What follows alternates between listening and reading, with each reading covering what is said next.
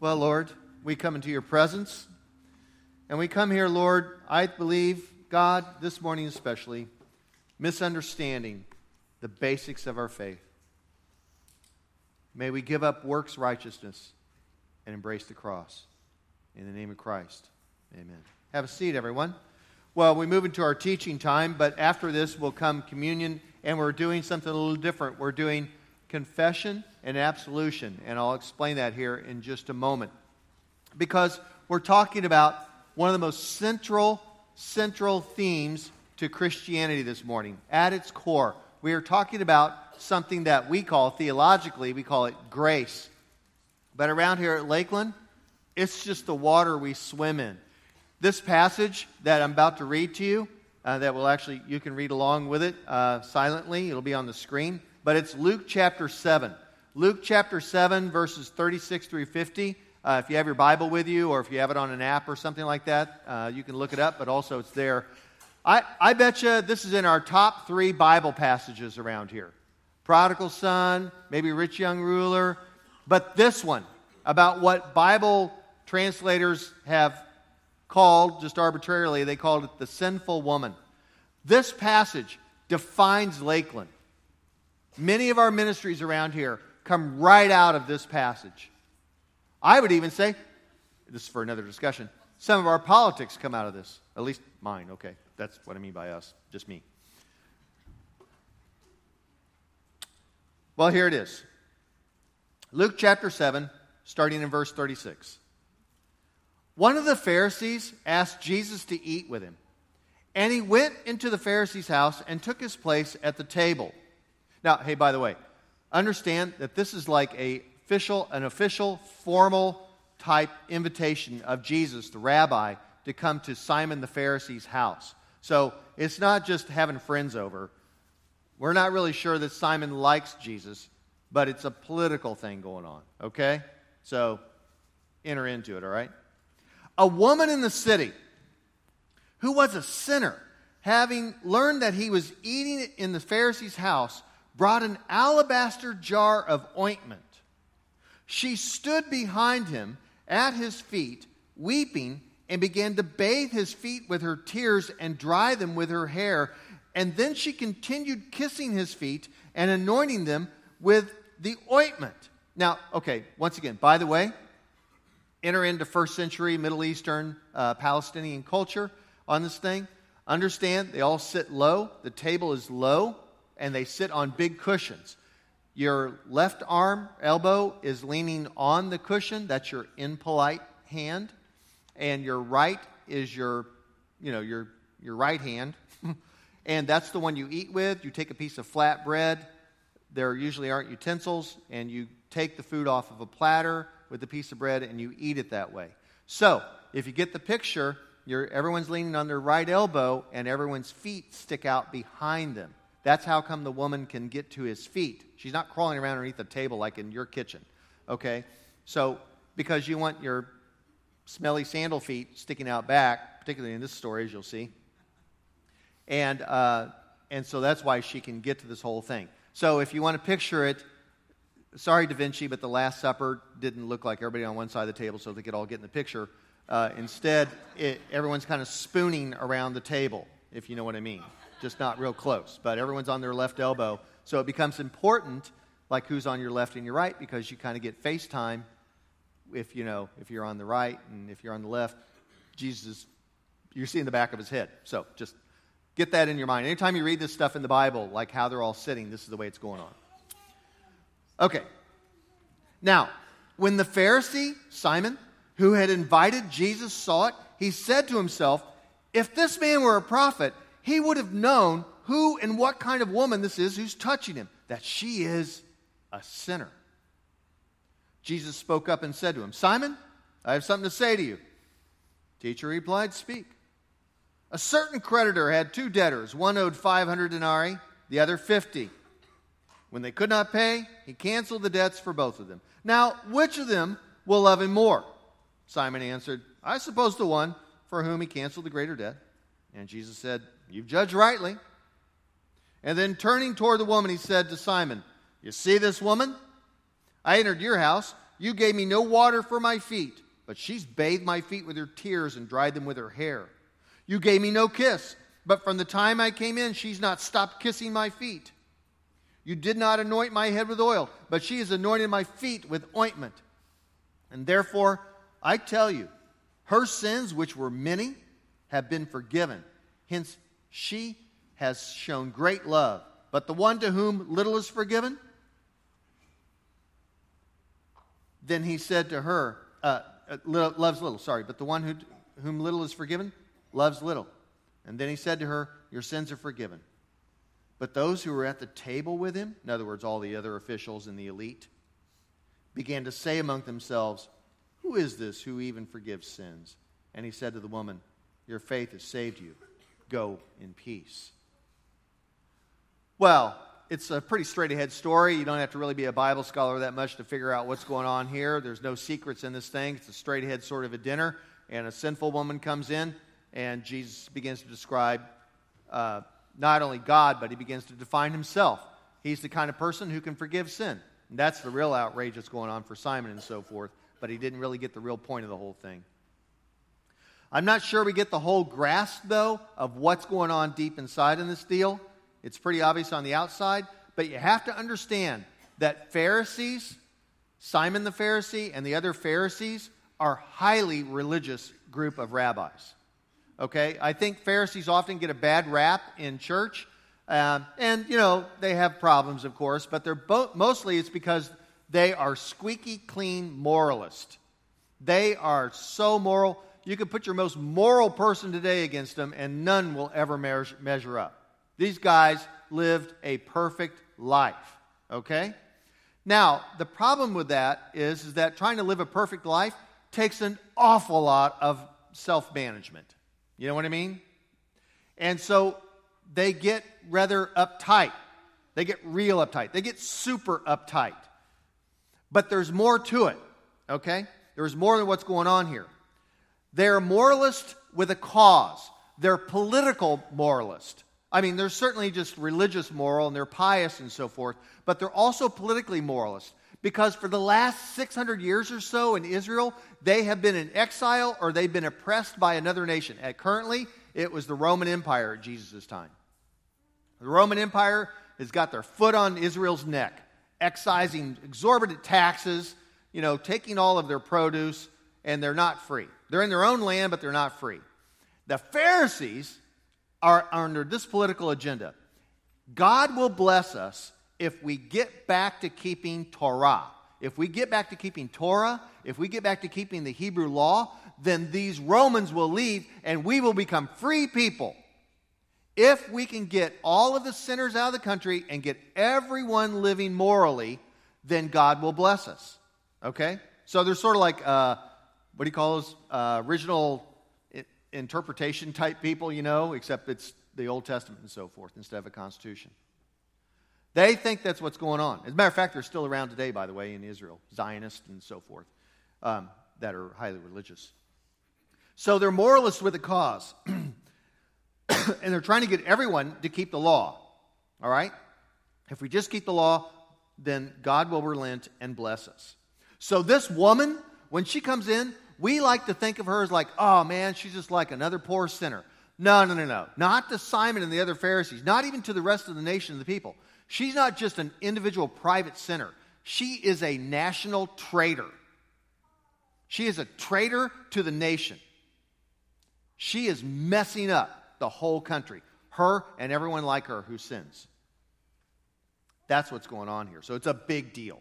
All right? This nameless woman, and it's interesting that in this text that she never has a name. Simon has a name, but she doesn't.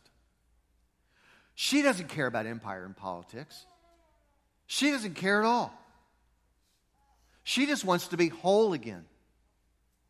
She wants to be acceptable. She wants to belong. Because right now, she has no country. She has no people. She doesn't belong to anyone or anything. She has no family. We don't know what her sin is. It doesn't say what her sin is. It usually is assumed to be adultery or prostitution, but it could have been even hemorrhaging or a fistula, which we know a lot about around here. in Lakeland because we support fistula operations in Liberia. It could have been something like that made her unclean according to Torah. Okay? And somehow it's her fault.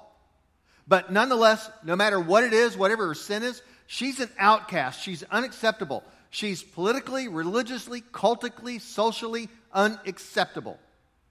And scholars only tend to assume that she was a prostitute because she had this rich alabaster vial of perfume. Where did she get it? The assumption is that she used it in plying her trade. It was worth a year's wages. I don't know what you make a year, but just say that's what it's worth. And she's carrying it around with her. Crazy. She was on a mission. You know, I'm not really sure all of us well-behaved suburbanites can really relate to this sort of extreme ostracization, being ostracized like this. But shame-filled people can in our culture. And there are a whole lot of well-behaved, nice, polite, smiling people out here in suburbia who walk around with a boatload of shame. They walk around with a terrible self-image inside of them. As a matter of fact, I've become convinced that really high-performance people oftentimes are driven in their performance to excel at work and in the neighborhood and sports and all sorts of stuff that they do simply because of shame. It becomes an energy to them. Matter of fact, I remember one time I was sitting in China with a group of students, and there was a little girl there, very well behaved, pretty, and then suddenly I looked down at her forearms and they were all carved up. She was a cutter. And so as politely as I could say, I said, "Why are your arms cut?" And she said, "Because if I don't get all good grades, my parents will hate me."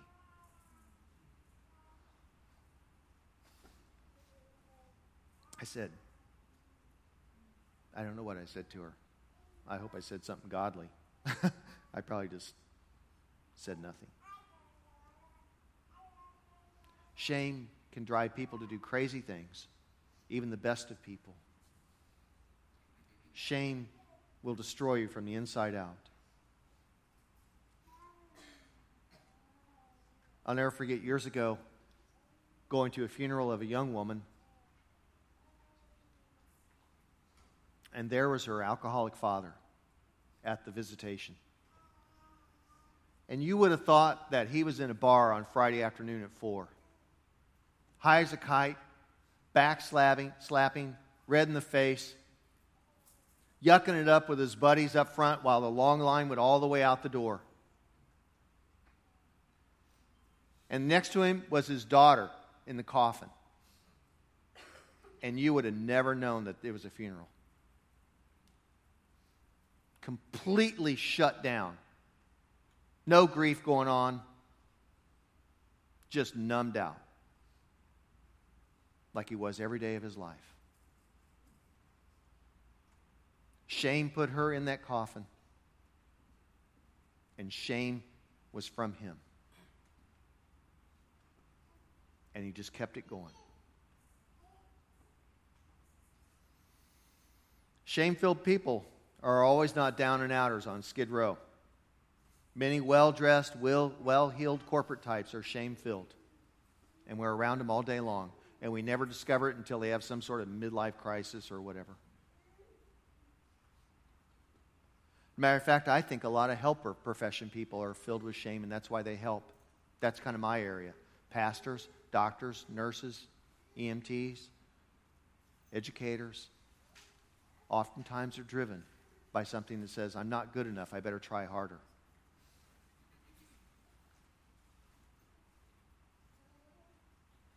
You see, everyone, we in the church are pretty famous for saying you need Jesus. You need Jesus. You need Jesus. I need Jesus. We all need Jesus. And I think a lot of people out there in culture say, like, I don't think we need Jesus. I don't know what you're selling, but I don't really need Jesus. I'm a pretty good person. Okay. They're living off the Simon the Pharisee, I'm a pretty good person plan. Right? They're thinking like, why do I need Jesus? I don't need Jesus. I'm good. I'm fine. What's wrong with me? I'm all right. I'm just good enough. I don't need to be perfect like Simon. I just need to be good enough, and I'm good enough. I guess God will accept me. Maybe I don't even care about God. You see, it's just, if it's all about being moral, good grief. There are plenty of people out there that are a lot more moral than me. Ask my family. I'm just like benchmarking, this Christian life. I'm not benchmarking. I'm like at the threshold. Have you ever run into people like at work in your neighborhood? And they're like awesome people. They're so nice and they're so moral. And you're like, golly, I wish I was that nice. Now we got Jesus and they don't, I guess. And somehow, like, they don't go to church. They're totally secular people. And you're like, they're a much better Christian than me. We started getting around all of these families of our kids, in sports. My gosh, they're good people. I just try and keep my mouth shut when I'm around them so they don't find out anything about me. There are awesome people out there who aren't Christian and don't care if they're Christian. And they're great and they're moral. If it's all about being moral, you don't need Jesus. Christianity is not about being moral. It's not about like being Simon the Pharisee. And then there's the other thing we all say in the church. The whole world, not just you, the whole world needs Jesus. The world needs Jesus. Lots of well-meaning Christians think that Jesus is all about salvation. Really what Jesus is all about is eternal life. John 3:16, that you might have eternal life. And they think that's what it's all about. Just get the get-out-of-hell-free card and you're good. Right? That's the whole Christian. We need to sell this. We need to get them to pray the prayer. We need to get them to sign on the line. And we can succeed at this thing. But the deal is that most world religions, the top world religions, the ones you know about, like Hinduism and so forth, Hinduism has an afterlife. You don't need to believe in Jesus to have an afterlife. Buddhism has an afterlife, and they don't even have a deity. Islam certainly has an afterlife. Judaism has an afterlife. If it's just about going on to the afterlife, you don't need Jesus.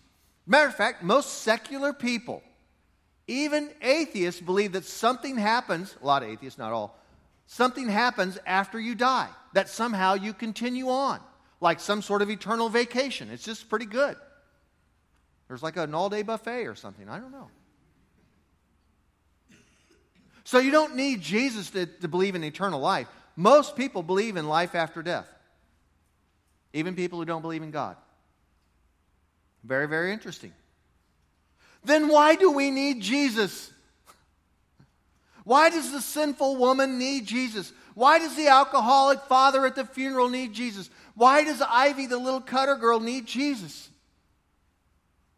Why do well-mannered, good moral suburbanites need Jesus? Because deep within the human soul is a need to be loved, accepted by the largest thing that we can conceive of, God. Something that says, I am okay. What you see is what you get, and it's still okay. I just want to be loved. People will dye their hair pink or blue or orange, and they'll pierce their body black and blue and get tattoos all over them, take countless selfies, usually with food, and wear a man bun and drive a $20,000 really expensive motorcycle, all so they can be so unique. But let's face it, folks, nobody is unique just to impress themselves. That's what they say. But the truth is, nobody wears a man bun for their own sake. I'm sorry, man bun wearers. You do it so somebody will notice you and think you're cool. And that's why you're driving the Harley. I'm sorry, I know you're trying to be free, but who cares about being free unless somebody notices that you're being free? And why'd you get the tattoo? Well, it's about me, man. It's my self-expression. And so that other people will notice. There are the few really authentic people who put the tattoo where no one will ever see it, but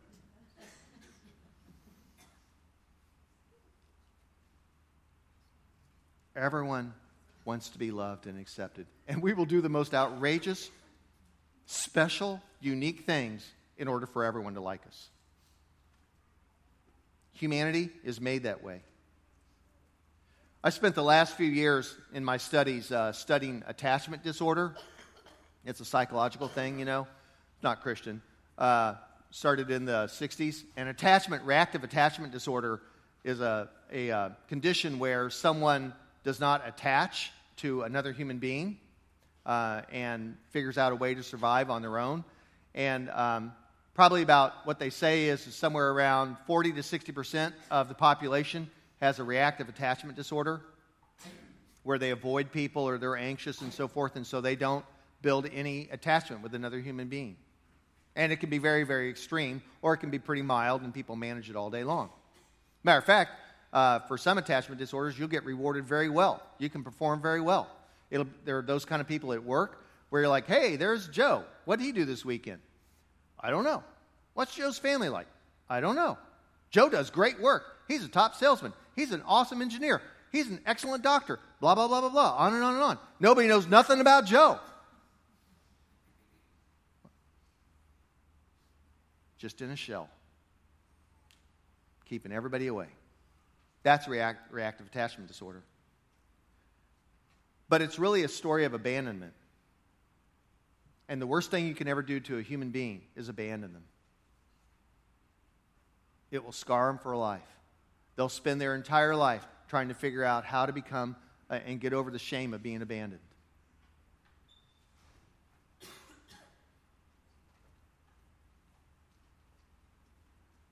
To be abandoned violates the soul. To be alone violates the soul. This is why we need Jesus, everyone. This is why we need a relationship, not a religion. This is why we need to belong. This is why. Not to be moral, not just to get into heaven, but to belong. And belong to each other and belong to God. In walks Jesus upon earth, and a no-name, outcast, sinful woman falls at her feet, risking her life, by the way. They could have taken her out and stoned her for this. And she falls at the feet of the good Rabbi Jesus, the prophet Jesus, the miracle performer, all the way. Can you picture her waking up that morning saying, this is it, this is my day, this is my moment. I'm going to go to that Simon guy's house where I am not invited, not welcome, and may very well cost me my life, and I'm going to take my whole life savings, the thing that maybe I use in my profession, the whole thing. I'm going to take this vial of perfume, this ointment, and I'm going to go there, and I'm going to bust it and open it up, and I'm going to pour out my life, and maybe this Rabbi Jesus will accept me. Was he going to forgive her? How would she ever know that? Why did she do it?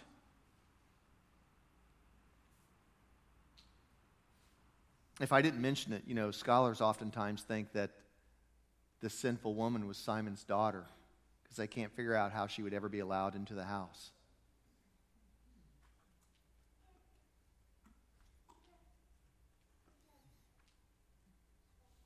And she breaks the perfume, and she breaks her soul, and it all pours out.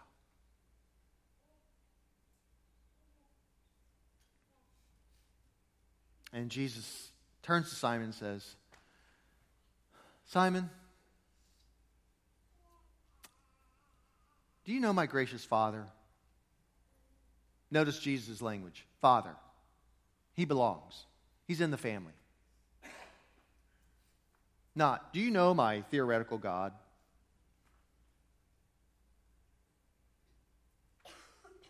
And Simon doesn't really get the question because he's so busy trying to live out fulfilling the Torah and be perfect. But she gets it because all she wants is to belong. You know my gracious Father, Simon? He wants you as a child. Clean, polite, moral living will not solve her sin problems, and it didn't solve Simon's problems. The only thing that would solve the shame inside of her, and maybe the shame inside of Simon, and the shame for the whole nation, is grace. Grace. This thing that Jesus pours out on the cross. This thing that you and I crave so desperately, and somehow we shake our head no, saying, I don't think I deserve it. I think I'm going to stick with the Simon plan. I'm going to try and be good enough. I just need to be good enough. Just enough, and maybe God will accept me. It's okay.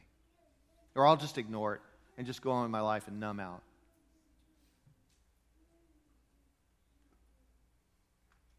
Over the years at Lakeland, I've had people tell me that they went to church their whole life and they never heard about grace.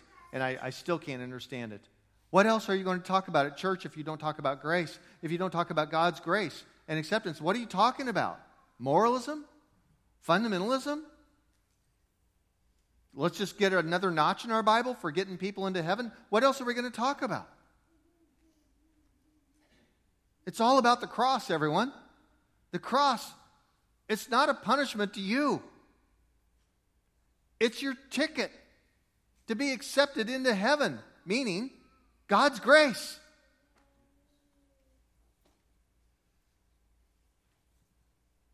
I remember years ago, I had a woman come up to me. She'd been coming here for a long time, and she was a great volunteer. And she said, so, we used to do a midweek Wednesday night service when we first started. And she hadn't come to it. And I thought that was kind of curious. And so I said, you don't come to New Community. And she said, yeah, okay, well, Sunday, you're really nice. But like on Wednesday night, is that when you yell at us and tell us how bad we are? Because that was her whole understanding of church. Like sooner or later, somebody's going to go around to yelling at you and telling you how bad you are. So she started coming, and she goes, okay. She kind of kept waiting for the other shoe to drop the whole time at church. And then I had another couple come to me and said, we got to leave Lakeland. We love it here. Everyone's nice. It's great and stuff. But you keep talking about this grace thing, and we just can't buy into the whole grace idea. There's got to be something where we earn our way into God's favor. And we just have never heard that. I'm like, really? You've never heard that? And then I talked to a really successful businessman one time, and he says, I totally understand what you're saying about grace. I just think we have our part to do. At which point I said, I don't think you understand grace.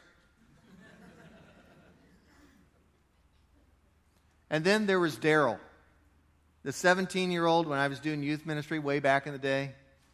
And we'd gone to camp together with a whole bunch of other kids, high schoolers. And they had a say-so one night near the end of camp. And about, I'd say almost half of the kids got up and did a say-so. They said, I'm committing my life to Christ. That was awesome. But we were back in town a couple of weeks later, and Daryl and I were driving around, I don't know, going to get some fast food or something. And I said, Daryl, why didn't everybody in the room? I mean, it's so easy. It's absolutely free. God's forgiveness and the grace is absolutely free. It costs you nothing, right? And Daryl's like, well, actually, Daryl was really smart. Well, actually, it costs you everything. Blink, light went on for me. It's absolutely free, and it'll cost you your entire life. Because there's just one thing about God. He wants all of you. You can't be saved by grace. You can't be covered by grace and hold out a portion of your life. It's not grace then at that point. That's still the Simon plan where you're working out your own salvation, your own acceptability, your own perfection. It's free, and it costs you everything. God is a greedy God, if you want to put it in those terms. And He's greedy for all of you and all of me. A lot of people around here have discovered this, what we just started calling a long time ago, a grace explosion. It's this sort of aha moment where you just sort of don't have any words to describe it. For me, I was 16 years old, and I got down on my knees on a Monday night next to my bed in my parents' house. I don't know why I got on my knees. I had never been trained to be on my knees. I didn't grow up Catholic or Orthodox or Anglican or anything like that. I think I just felt like getting low. And I just got down on my knees there in front of my dresser next to my bed. And I came up with this really eloquent, well thought out prayer that just said, God help me. I expected absolutely nothing to happen. I had no expectations. It was just me lamenting, crying out to God, thinking, where am I heading in life? And I know it sounds corny. I feel like a TV evangelist when I always say this. But a weight lifted off of me. Somehow, at this point, I'm out of words. something released off of me. I don't know if it was guilt. I don't know if it was shame. Shame. And I felt somehow accepted. Something like God was saying, it's okay. It's just fine. And I went to bed that night laying there pondering that. And I got up the next morning and the feeling was still there, like something had been lifted off. And I went through that day, and then the next day it was still there. And the day after that, and the day after that, and even this morning I was thinking about it real hard. I don't know how to describe it to you. I don't know how to tell you how grace works. It just works this way. In a few moments, we're going to celebrate what the old-timers called the love feast in Christianity. The love feast is the communion, the Eucharist, the Lord's table, as I like to call it. And it's a table where everyone's invited, but the only people who can come are those that actually believe they're a sinner. How's that for a weird invitation? Because if you think you're still good enough and that you don't need God, you don't need to come to communion. Communion's only for red meat eating sinners. You know, if you're perfect and you're working on the perfect plan, the Simon plan, cool. No need to come forward. And I don't mean to be facetious. You know, if you don't agree with this thing, then stay in your seat. That's fine. It's Lakeland. You can stay in your seat. So, but if you think you get a seat at the table based upon Jesus and not upon you or some portion of you and your good deeds, then you're invited to come. That's the only real qualification. And then we tear off a piece of the bread and we dip it in the chalice and we consume it right there. As a way of saying, like, it's not magic going on or anything like that. We just simply say, like, yeah, I belong. That's what I'm remembering. I'm remembering moment by moment that Jesus' body and his blood on a cross was spilt for me. And I am washed and covered over in grace. That's what it means to Christians when they take communion, the Lord's table. And we do it all the time because for some reason, the grace leaks out of us and we get on this performance, keep Torah mode. Especially a bunch of performance people who perform at very high levels. Before we do that, though, we thought it'd be appropriate if we did confession and you received what's called absolution, which comes from the word absolved, meaning somebody declares to you and says, it's okay. Remember, God has forgiven you. I'm not forgiving you. God has forgiven you. But sometimes it's really good to hear it in church, especially after what I hear all the time when people say, like, I never heard about grace in church. So would you stand with me, please? And if you don't agree with the confession, then just stay silent on it. But say the confession out loud, and then do not say the absolution, which I think we took it off the screen. First service we had it on there, but we just took it off, not to confuse anyone. But the confession, say it. See if the words aren't yours. It's good to confess with your mouth. It's good to have yourself hear yourself saying this. Not for shame's sake, but simply because this is your invitation to the table. So join me. Most merciful God, we confess that we have sinned against you in thought, in word, and deed, by what we've done and by what we've left undone. We've not loved you with our whole heart. We've not loved our neighbors as ourselves. We're truly sorry, and we humbly repent. And for the sake of your Son, Jesus Christ, have mercy on us and forgive us, that we may delight in your will and walk in your ways, to the glory of your name. Amen. Almighty God, have mercy on you and forgive you all of your sins through our Lord Jesus Christ. Strengthen you in all goodness, and by the power of the Holy Spirit, keep you in eternal life.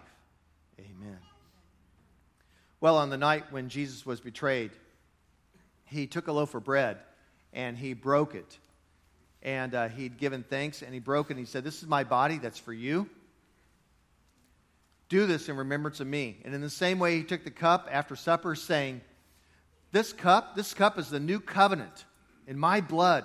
Do this as often as you drink it in remembrance of me.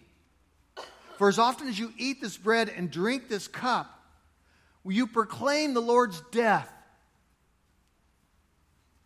until He comes. And He comes over and over and over in your soul, in your life, because you get accepted through grace. That's what you're doing this. This is why the church does this all the time, because the grace leaks out. And we need to remember, it's not us. It's the body and blood. It's Jesus. And that's why we're accepted. And that's why we also get up and walk forward to say, like, I'm coming to receive it. I just don't have to think about it. I'm going to do it. And that's why it's bread and it's juice. It's like it's something real. It's something you taste. It communicates to your body more than just in your head. Good grief, we're all in our head so much. So you come forward whenever you're ready. As we pray, after we pray, the words that Jesus taught us to pray. So join me on this. Our Father in heaven, hallowed be your name. Your kingdom come, your will be done, on earth as in heaven. Give us today our daily bread. Forgive us our sins as we forgive those who sin against us. Save us from the time of trial. Deliver us from evil. For the kingdom, the power, and the glory are yours, now and forever. Amen. And therefore, everyone, we proclaim the mystery of faith. Christ has died. Christ is risen. Christ will come again. Christ, our Passover, is sacrificed for us. And therefore, let us keep the feast. Alleluia. The gifts of God for the people of God, each day, each and every moment. May Jesus Christ be as real to you as this food and this drink. Come forward whenever you're ready.